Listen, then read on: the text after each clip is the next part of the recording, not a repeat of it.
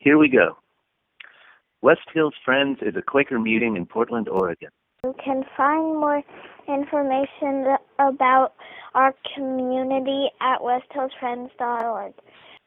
As a Quaker community, we encourage everyone to share from their hearts, especially as it pertains to God's leading in their lives.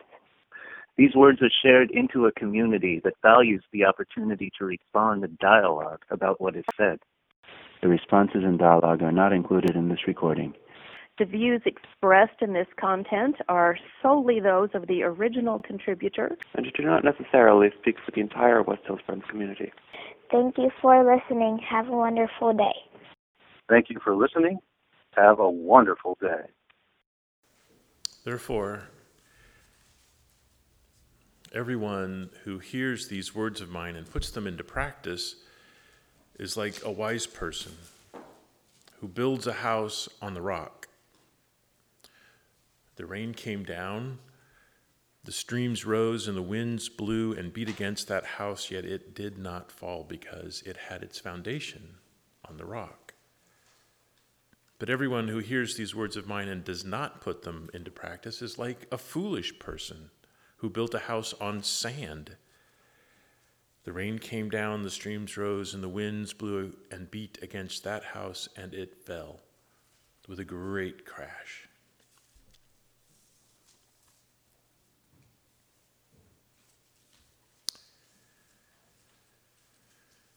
At the first light of day, a wooden dragon came running over the back of the sea.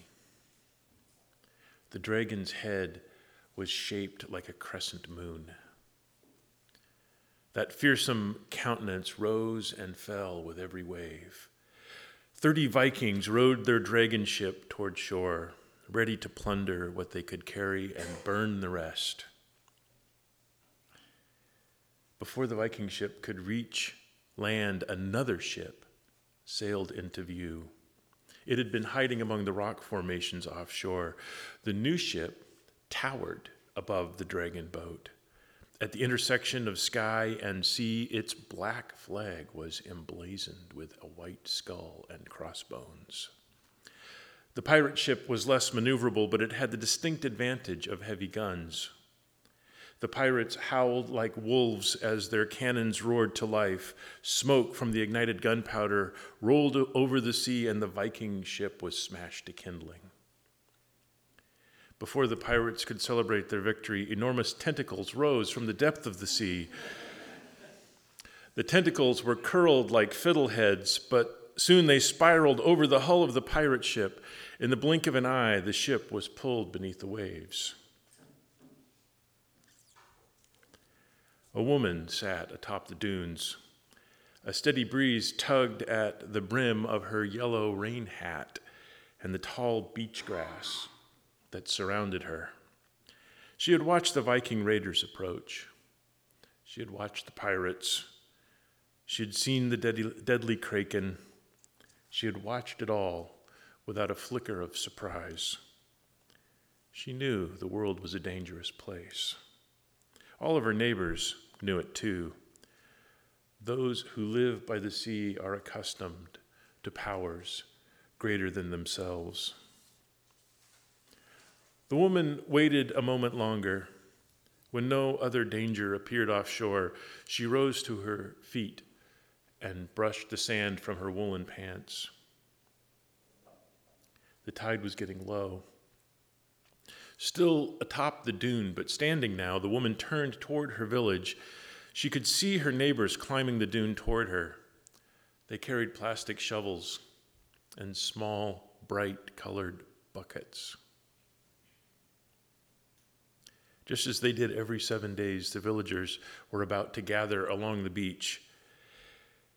As they reached the top of the dune, the villagers nodded at their strange neighbor in the yellow hat. Some of them smiled and said good morning. But the woman felt disconnected from those who lived nearby.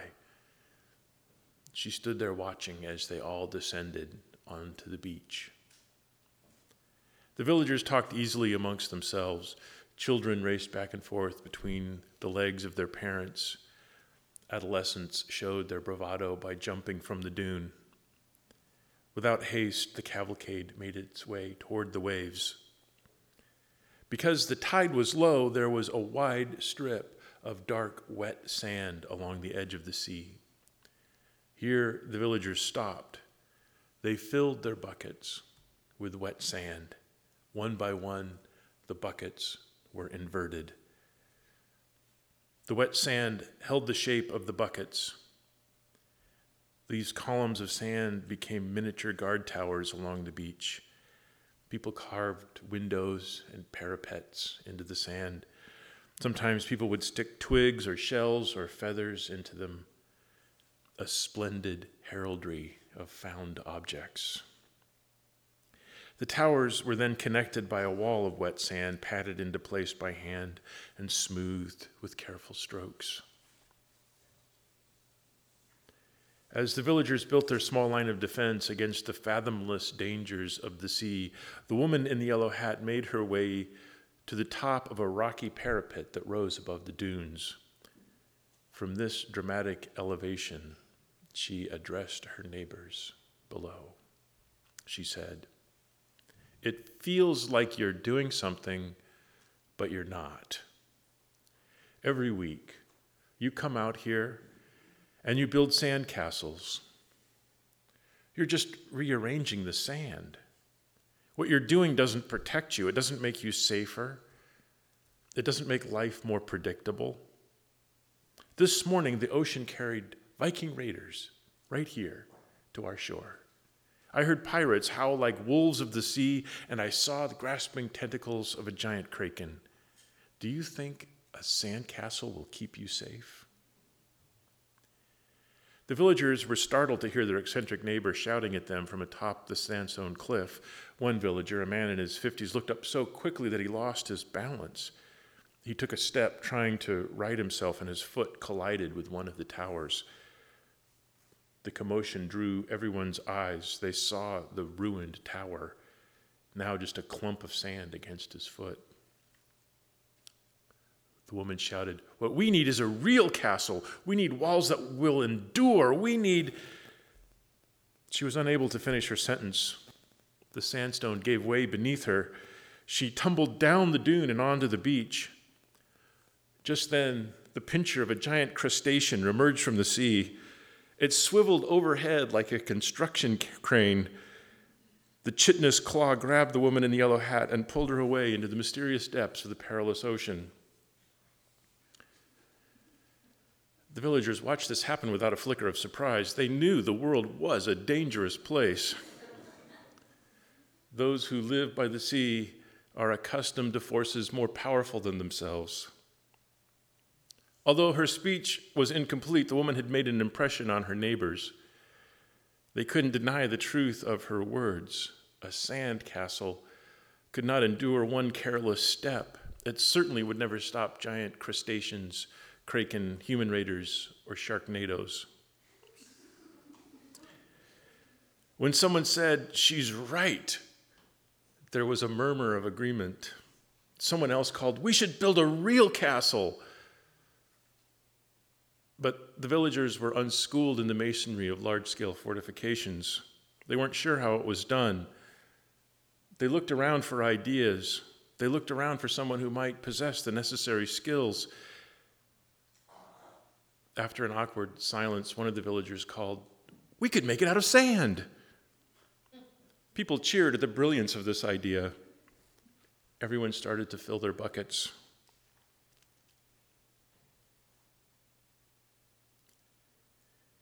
Maybe it's impossible for us to build the changes we need with the tools we already have. And yet we keep trying. As a society, we're convinced that the tools of empire are the best tools that money can buy. The tools of empire have dominated the globe for so long, it's hard to imagine anything better. If we really, really want to get something done, we use the tools of violence. We use the tools of hierarchy to make sure the right people are in charge. We use shame to impose silence on the voices that we don't want to hear. We issue ultimatums we make sure that the victims know that they are to blame. The tools of empire will never, never build the kingdom of God. Jesus tried to teach us this when Peter drew his sword and severed the ear of Malchus. Do you remember this story? A detachment of soldiers was sent to arrest Jesus.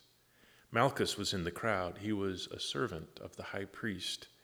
When Peter struck, his sword severed the ear of this particular servant. Maybe that wounded ear is a sign. When the followers of Jesus strike a blow, we make it harder for people to hear. And there's a good chance that those who receive the blow will be servants. Those without power are the ones who suffer.